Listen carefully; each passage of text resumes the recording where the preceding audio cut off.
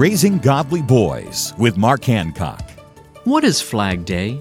June 14th commemorates the date in 1777 when the United States approved the design for its first national flag. In 1916, President Woodrow Wilson declared June 14th as the official date for Flag Day. And on June 14th, 1954, President Dwight Eisenhower signed a bill into law officially adding the words "under God" into the Pledge of Allegiance.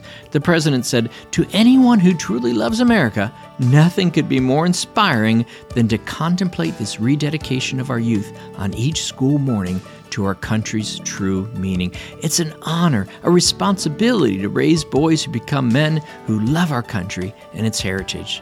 For information about raising your son into a godly man, visit Trail Life USA or raisinggodlyboys.com. Learn more at raisinggodlyboys.com.